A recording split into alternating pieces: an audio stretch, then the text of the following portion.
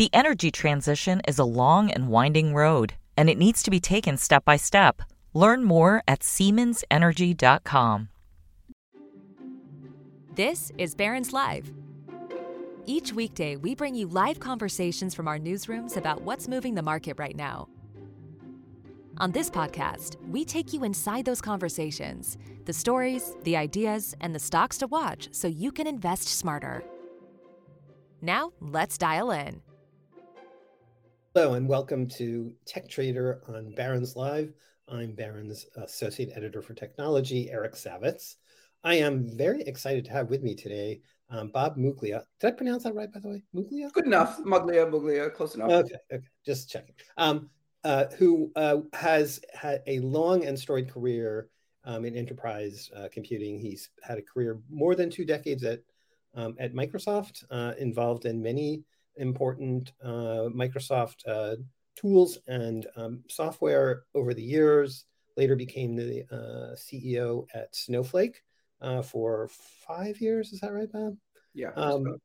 Which has been tellingly one of the most important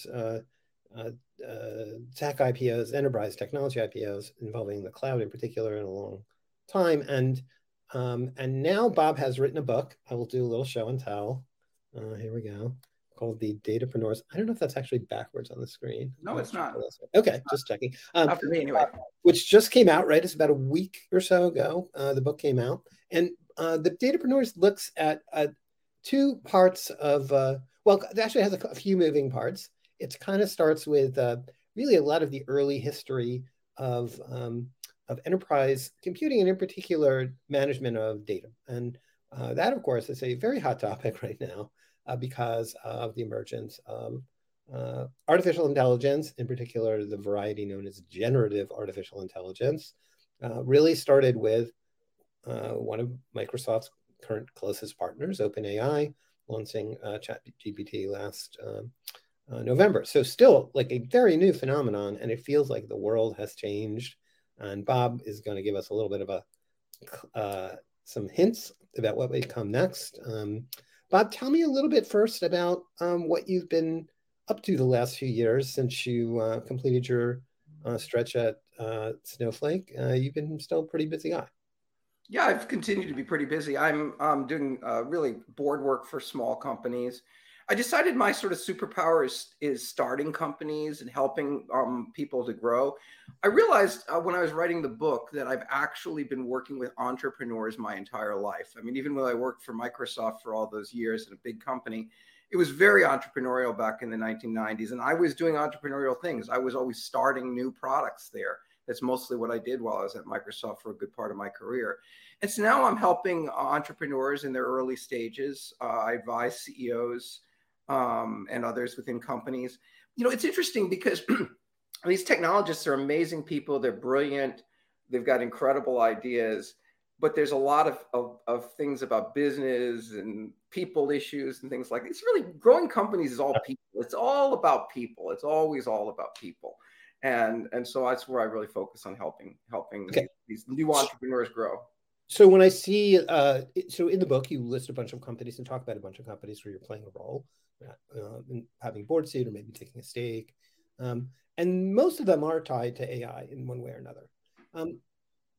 Give us the sort of high level view that you have about where we are in this evolution, why we should be paying very close attention to not to your book, to the new set of datapreneurs, the new set of companies that are trying to address the same problem, in effect, that companies like, Ashton Tate and Sybase and, Lotus 1-2-3 were doing in decades earlier, which is figure out the best way to control and to manage data. Well, sort of my basic theory that I wrote in the book is that there's been an arc of innovation around data since the advent of the digital computing. You can really say that people have been advancing society for thousands of years, but it took a step forward and moved much more quickly once the digital computer was invented in the 1940s and 1950s. And since the 60s, 70s, 80s, as data has become more and more part of what we do as we run business, as we are consumers in our lives. We're generating now massive amounts of data. We've seen massive progress over that 50-year period. Mm-hmm. The internet has just changed the way people communicate between social networking and email and chat sorts of things, Slack and Teams and everything else. People are communicating. Things continue to move faster and faster. And this progress continues to increase. And what we saw last year was, I think, a pretty important inflection point, because for the first time, computers have what I would think of as intelligence that begins to compare to human intelligence. We never really had that. We had logic. Computers are great at math and they're great at storing data, but they've never been great at reasoning and thinking about things. And now with some of the advances in machine learning and these neural networks and artificial intelligence, computers can now actually understand and respond to English, which I think is remarkable. Just a remarkable step forward in certainly my career and in human history.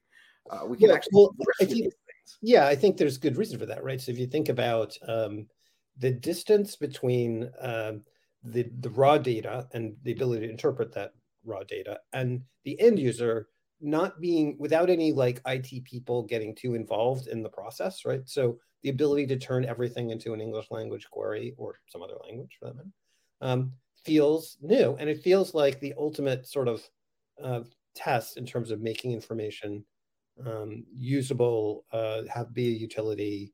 My recent example is not just the chatbots and the new versions of search that you're seeing from Alphabet and Microsoft, but I was struck by the Microsoft debut of adding generative AI functions to Office. And I was thinking about, there was sort of a brief example of basically you can just type a sentence that says, please turn my list of my Excel spreadsheet or a list of bullet points into a deck, into a PowerPoint deck. And I see that and think, wow, it really takes you much, much closer to the capability of the software. You don't have to be an expert on functions and which things do what. You just have to ask the question. It's just remarkable. Yeah, and these agents that we're going to see, these co-pilots, I think that they're being called. We're going to see them in every application. I think every single application is going to remake itself in the next couple of years with artificial intelligence. Adobe just released a new version of Photoshop that has their first generative AI in it, and people are finding that really interesting, the ability for normal people to create things that they could never create before. And it'll be fun when those capabilities get into more consumer-oriented tools besides just professional tools. Oh, yeah, I would note, in case of your Adobe example, it's super powerful. Anyone can go try them out at there's an Adobe website called Firefly that includes a version of these Photoshop tools, and it's like magic. I'm going to get to a question about Isaac Asimov in a second, but this is more in Arthur Clarke territory. This is that old Arthur Clarke quote that anything that is significant, it's indistinguishable. Let's see, what is it? It's sufficiently advanced technology is indistinguishable from magic. That is what that feels like. It feels like magic. It's going to be a huge business. Now, there's so many questions about what's going to happen from here. One thing one thing I worry a little bit about is there is some combination of rational and irrational fears about what happens with AI. So you're seeing, there was recently this letter from a group of both AI industry execs and various technologists saying we should slow down. And then you also have tremendous concern in Washington. They don't all agree on what it is they're concerned about, by the way, but lots of concerns. They see something unregulated and they want to attack it with a new regulation, maybe agency. And so I wanted to touch on how should we be afraid? And what should we be afraid of? And do we really need a new, a department of, AI regulation? Well, I'm not going to ever advocate for a new department in the government. That'll be the first thing I'll say. I'll never advocate for that. But I think there's reason for fear, for some concern. There's honestly some reasons for some concerns. But I think it's important for people to compartmentalize this appropriately and distinguish it. There are really two very, very distinct things. There's AI as a tool that is being created by people to be used for purposes of people. And in that, it is a very powerful tool. AI is a very powerful tool. It has millions of positive uses, and it has many negative uses that it can be applied to. And because people will apply it, people will make it do everything. They will make it do phenomenal things. They'll make it do good things. They'll make it do bad things, and they'll probably make it do some terrible things. Deep fakes, as an example, is a new challenge that there's never really, we've never seen before. And perhaps there is some new laws that are needed to handle that. My understanding is some of the regulations don't fully handle that today. And it is important that when somebody impersonates somebody and does something they didn't do, that should be illegal. That shouldn't be allowed. So perhaps some new regulations there. When people talk about existential threat, that's not really what they're talking about. I mean, AI might steal money, it may fake people out, but it's not going to destroy humanity when it's being wielded by people. The bigger concern is what happens if it continues to get smarter and eventually gets smarter than all of us, and can we control it when it gets there? Now, I do think that's going to happen. I'll be the first to say that this has been a continuum of increasing progress. And as the intelligence starts getting, smarter and smarter, and we learn more and more techniques, I do think these things are going to get smarter. But I think that we are creating them as people, and I always come back to values and the values that we put into these things. Ultimately, I'm an optimist, and I don't think we're going to create a Terminator. I mean, we've had plenty of dystopian movies. There's no lack of them. We know how bad this could go. It's hard to get much worse than Terminator, really. Yeah, that was pretty bad. And so I'm much more optimistic of a future where these systems we create, maybe they become entities someday that we need to think of as our peers and our partners in the future. And I think that they'll be great partners. Partly I was influenced by Asimov as a small, when I grew up, and his much more positive view on things that he always described. Because Asimov created a world where robots were machines created by people for the purpose of serving people, and they followed a set of laws that kept them under control. Yeah, I think it's fascinating. You talk in the book about Asimov's 3 laws of robotics, which he wrote about in the 1940s, maybe. Yeah, 1950s? In 40, he wrote them he came up with them in 42. Actually, before the digital computer was invented, which is pretty amazing when you think about it, really. Well, they're very logical laws that basically talk about not allowing humans to come to harm, not allowing harm to come to themselves unless they violate the first law, and then what's the third one? I can't even remember. The third law is that a robot can take care of itself unless it may not. A robot must protect its own existence as long as such protection does not violate the first 2 laws. Well, and the reason this has resurfaced as a topic of discussion, which, by the way, I'm sure Asimov would find fascinating, where he's still with us, but there's kind of 2 notions of AI in a sense, to oversimplify here. One is this, what we've seen emerging in recent months, generative AI. So the ability of artificial intelligence to generate original content, not on its own, but with a set of prompts. You can create all kinds of things, including computer code and written materials, press releases, documents, resumes, you name it. But there's another concept, which sounds the same, but is not the same, called general artificial intelligence. And that's where people start to get worried, because the notion of general artificial intelligence is that it's not just about cleverly figuring out, organizing information and trying to guess what it is that you're after, and based on millions or hundreds of millions or billions of pieces of data. It's the idea where the software really becomes intelligent, where it's thinking or something. I don't really know, because no one's built it yet. And then in the book, you talk about even where to go from there, and this notion about imagine you had a general artificial intelligence that was in a moving robot that could go do things in the real world. That's pretty far away. I think you would agree, probably. I don't think it's that far. I think it's Not far? 2030s. I think it's 2030s. I mean, I think we'll see, what I've always believed we're heading for an era of robotics, and I felt like the 2030s would be the era of robotics.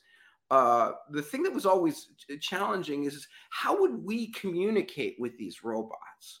And now we can. I mean, and the thing that's so fascinating is that since GPT 3.5 and ChatGPT happened last year, there's been an explosion of work in the open source community. And we now have literally thousands of researchers all over the world working on all sorts of different artificial intelligence models, some of which can run on small portable devices. I mean, it will not, the ability to understand English and respond to English will be a commodity in 5 years from a software perspective. And it will be, I mean, you'll be able to put it on a device that's, that's smaller than a cell phone. And certainly when we think about robots that might work with us and live amongst us, that capability will be built in. If you think about autonomous cars, I always thought about this, which is that, okay, people are working on autonomous cars, but the last thing you say to an Uber driver is always, let's drop me off at the corner here. And we need to have the ability to communicate with these machines. And now it's obvious that we will be able to do that. That's amazing. So when you think about I mean, what's certainly become clear to me in the last, 6 or 8 months since this mania started is this is going to touch every business of every variety. Kind of in the way, 20 years ago, we were all talking about, the impact of the internet on the average business. So it was sort of Web 1.0, and everyone was setting up web pages and trying to figure out how they were going to use the technology. And one of the early sort of assumptions, well, this is going to affect every company. And we just but in truth, it has affected. It did, actually. It's taken a little while in some cases, but it's now affected everyone, right? Every company has a website. Every company has an email system. They have all kinds of online tools. With AI, it's just starting. I mean, I feel like every day I come in and there's an announcement from some company, often a very large company, about what their strategy is going to be. We talked about Adobe. Intuit just made a big announcement of that variety. They're going to infuse it into all their tools. There's a whole long list, right? So I'm curious, when you look at that, if there's one segment or another of the market of the enterprise software market, let's say, that is particularly likely to see the most change, and is it really? The interesting question is, like, the early examples. So ChatGPT, it's kind of a consumer tool. It's not really an enterprise tool. It's a very general purpose tool, actually. It's a very general purpose. But it wasn't built, I don't think, with enterprise applications in mind. I mean, as you know, it doesn't have enterprise data. It doesn't have access to enterprise data specifically. Right. So, but that's going to change, right? Maybe not with ChatGPT, but large language models fused with your own proprietary data is something I've been talking to people about over and over and over in the last few weeks.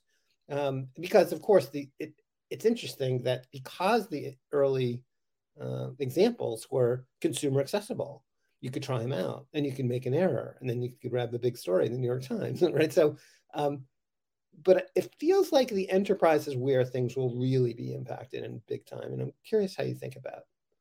Well, I think that this gets back to this continuous progression. And in the book, I talk about one of the efforts that we had at Microsoft called Information at Your Fingertips. I'm so glad you mentioned that. Which I think we've achieved IAYF after these years, and through a series of, not necessarily what we thought we would achieve it at Microsoft, but as a society, we've achieved it for sure. And even within the enterprise now, you can get access to quite a bit of information. But it's really interesting.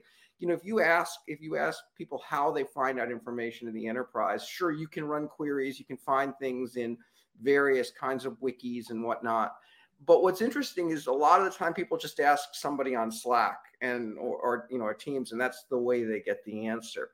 Right. And what's going to change is that the intelligence that's now in these models can be coupled with knowledge that is relevant and owned by the enterprise, the data and the knowledge that exists within an enterprise. And these two are very complementary. Intelligence and knowledge go together. And knowledge is really data that has been analyzed and some form of conclusion has been reached from it. And what's happening, and we're going to see these products appearing in the market within a matter of months, where the knowledge bases, all of the Slack messages, all the internal product support, email and chat sessions that have been had, the Slack sessions, all of those sorts of things are going to get that, all that information is going to get stored in knowledge bases, probably in what people are calling vector databases, a new type of database that's well suited for this. And that knowledge will be combined with the intelligence of these models to answer questions for specific domains like the enterprise. Right. So enterprise can keep their data proprietary. They don't have to give it up. They don't have to give it to OpenAI or anybody else, but they can combine it with the intelligence that these models have. And sometimes they'll use services like Microsoft and OpenAI, and other times they may just run them within their own applications.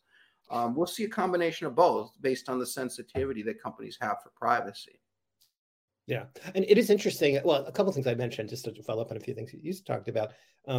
So you talk a lot in the book about information at your fingertips, which was tied to a keynote that Bill Gates gave at Comdex, I think in 1990. So quite a long time ago. Of course, 1990 was, for most people before the internet, before anything. It was kind of the Stone Age in some ways compared to the current state of technology. But Bill was ahead of his time. It was a little bit like, information superhighway, which is sort of another concept a little later. But he got the basics directionally right. I think what's so amazing what wasn't clearly anticipated was none of it was going to be stored locally. It was all going to be in the cloud. Right. It wasn't about. That was a big miss. That was the big miss. We thought it was all local back then, and going to be, we thought Windows was the center of the world back then at Microsoft, and everything would be on your desktop. And in fact, servers became important first, and then those servers became internet servers, and then they became cloud servers, which is where we are today. Everything lives in the cloud. Okay, so we have lots of reader questions, and I want to mention just at least a couple of them. There are a couple of people who are asking about the use of AI in pharmaceutical research and cancer research, which it takes. Developing a new therapeutic for a cancer patient or for a form of cancer can take a decade or more. It's very complicated. There's a lot of as much art as science in trying to find new compounds. How do you feel about that? And do you think that becomes a major endpoint here? Well, for sure. AI will help us sort through and find new compounds that are promising compounds. I think it'll also help us in understanding the results of trials and everything else. It's going to AI is going to help us in drug discovery. It's going to help us in medicine in terms of making sure that diagnoses are accurate. More and more, I think doctors will work with these assistants, these co-pilots in their diagnosis, because the AI will have access to essentially all of the data that is relevant to the particular disease or the particular treatment that they're trying to work with. And so it can provide a view that is much, much broader than what any individual doctor can provide. So I think this is one of the areas we're going to see tremendous augmentation, but it's one of really every area. I think every sort of area is going to have improvement because of this technology. When you look, when you're looking at startups that you might want to play a role, either serving on a board or perhaps investing some of your own capital, are there particular things that you're looking for in those AI, particularly things that are AI related? And you've got kind of an eclectic collection. I do. It's an interesting collection, but it's an eclectic collection. It's really what I'm interested in more than anything else. I try and focus on things that I think are groundbreaking technologies. For example, I invested in Pinecone as a vector database before people, that has really taken off. The vector databases have become very, very, they're a very important part of storing information for these large language models. And, I saw that as a new generation of database that would be interesting. And I wanted to learn about it. And the CEO, Ido Liberty, is a great guy. And I got to know him. And so partly it's where I have a relationship with the founder. Partly it's where I can learn something from it. Partly it's an area where I think it's a new breakthrough technology. I'm really more about helping move things forward right now than anything else. It's much more focused on moving technology forward and learning than, making more money. That's for sure. So speaking of making more money, because we're barons, like a lot of our readers like to make more money. There's quite a few questions here about the impact of AI on portfolio management, on stock trading. Yeah. Somebody. I can't find his name now. I apologize, but one of the readers or listeners asked, "Are we going to be at a point where a generative AI software application might outperform the average investor's stock picks, or maybe outperform the average institutional investor or the average hedge fund?" And I've been a little skeptical, like given the amount of psychology that figures into the process of investing, but maybe there will undoubtedly be funds in the not too distant future that are entirely driven by AI. I'm sure that's going to happen. It'll be interesting to see how they perform relative to the best in the business. They'll probably be more analytical, I would guess, than right. a lot of the less emotional. But this is going to happen, and we're going to see a whole set of different things that help investors along the way. I was one of the companies that I've talked to is a very small company called Noonan that is working in financial services right now, and it's really, and that they're focusing on is collecting all the data for a portfolio manager to make better decisions about their portfolio. Say, ask about a category and have it find all the companies that are in a given category, and then go through the earnings reports and things like that, summarize that information for the investor to be able to make their better investor decisions. I think we'll see those sorts of tools really coming within the next 12 to 18 months. And those sorts of things should be able to help investors to make better decisions, even if we haven't totally offloaded it and just let the AI make the decisions for us. That'll come in the future. Are you, one of the interesting elements of this to me is the current, most popular bets in the stock market. There are a few exceptions, but the most popular ones are very large cap, well entrenched players somewhere in the enterprise hardware, software realm. And, so your old friends at Microsoft are kind of at the top of the list, right? Alphabet, NVIDIA, which is not quite as old, but still has completely changed the nature of its business over time. And that ability to be nimble, for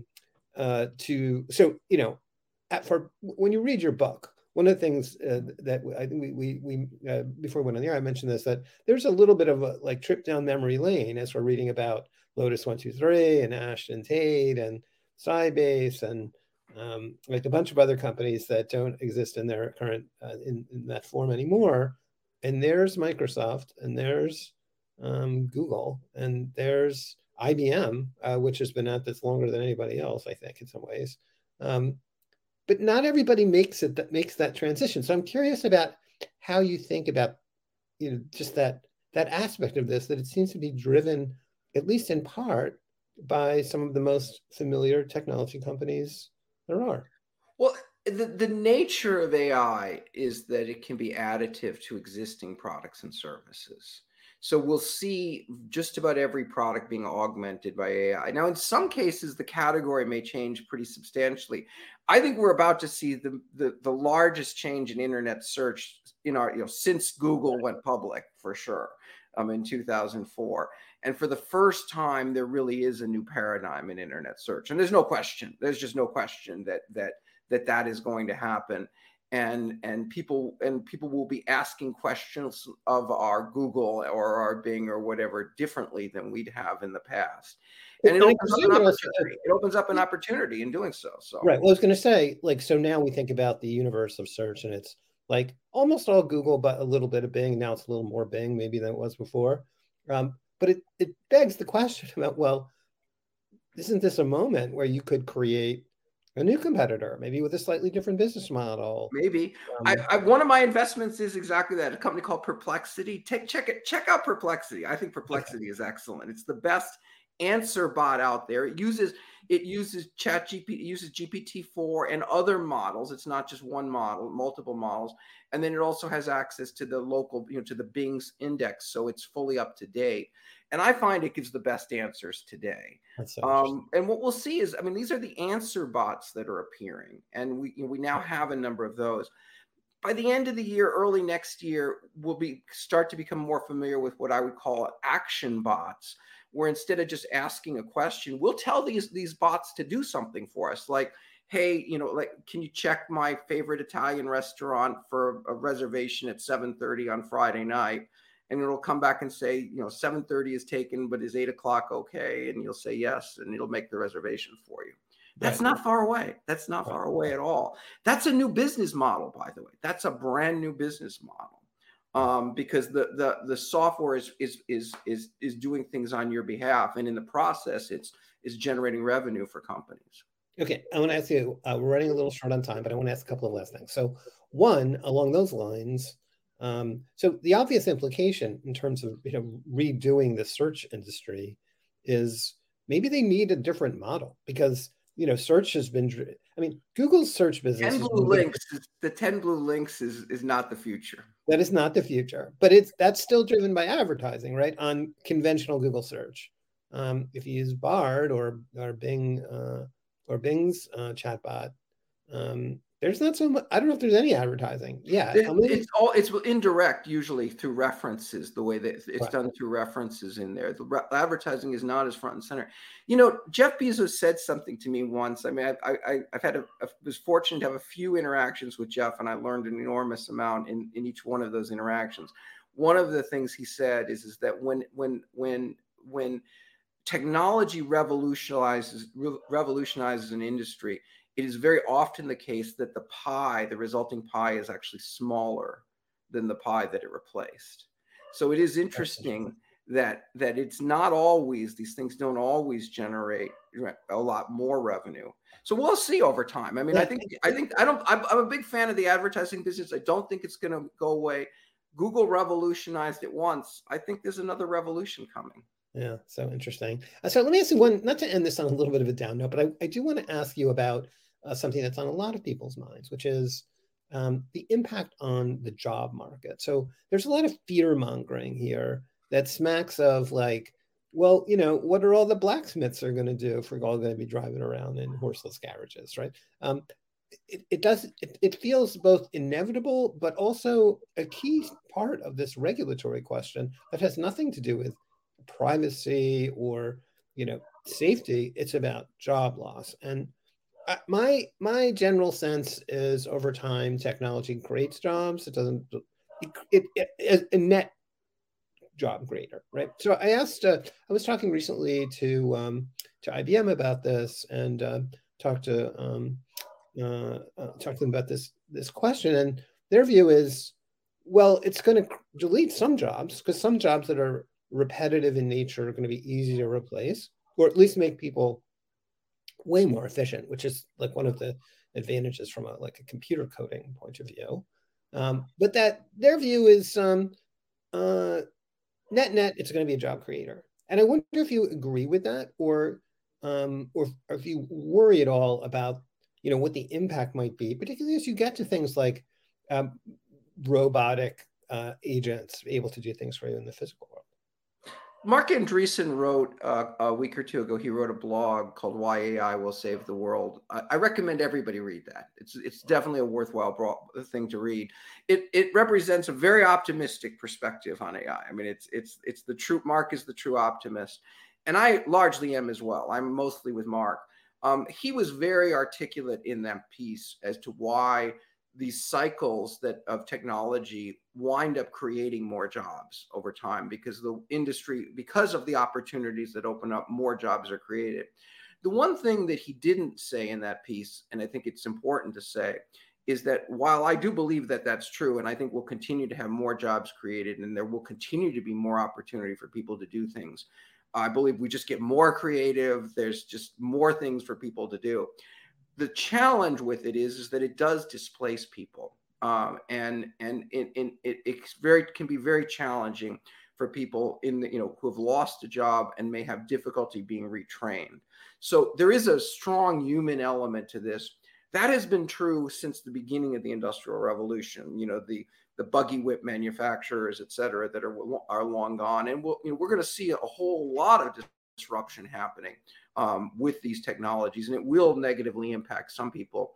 But on the whole, I think society will be much better off. And in general, I do believe that the waters are rising for everyone, and technology makes life better. I mean, I believe it's the case. There's more people walking around with cell phones today than have access to a flushing toilet, which tells you something. So that is a stunning and slightly disturbing fact, Bob. It is. I mean, I think I might rather have the toilet, but that's okay. Well, but I think the risk here feels like overreacting from a regulatory point of view. So if you try and slow it down, because you can't slow it down.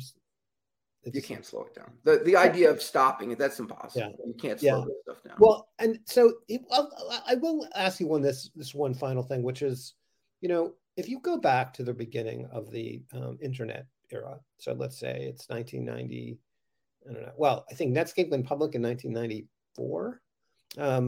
Something like that, and I think around there it launched Navigator. Now there were very few people on the internet at that point, just beginning to become commercialized. And if you look at who the early winners were, like Netscape, for example, they were not necessarily the long-term winners, right? So it's so the first batch of winners are picks and shovels providers, right? Providing the underlying infrastructure.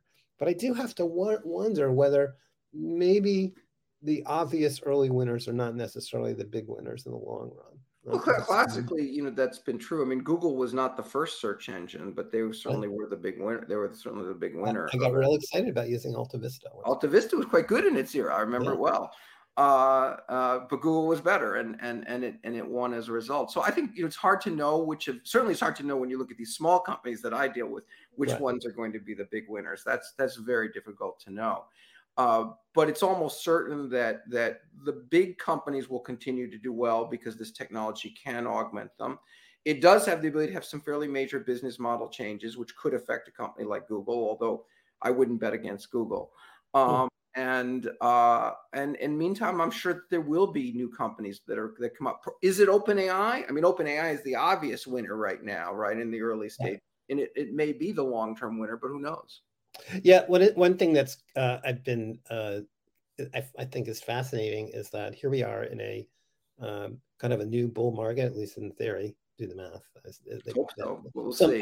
Right, driven in part to no small measure by the emergence of generative AI, and the one thing we haven't seen so far are any generative AI IPOs, right? So I think that's partially because it's early. It's too early. Really how many IPOs? Nobody's IPOing anyway right now. That is true. I think it would seem like if there's anything you could take public right now, I mean, well, OpenAI doesn't need the money because of your friends at Microsoft, but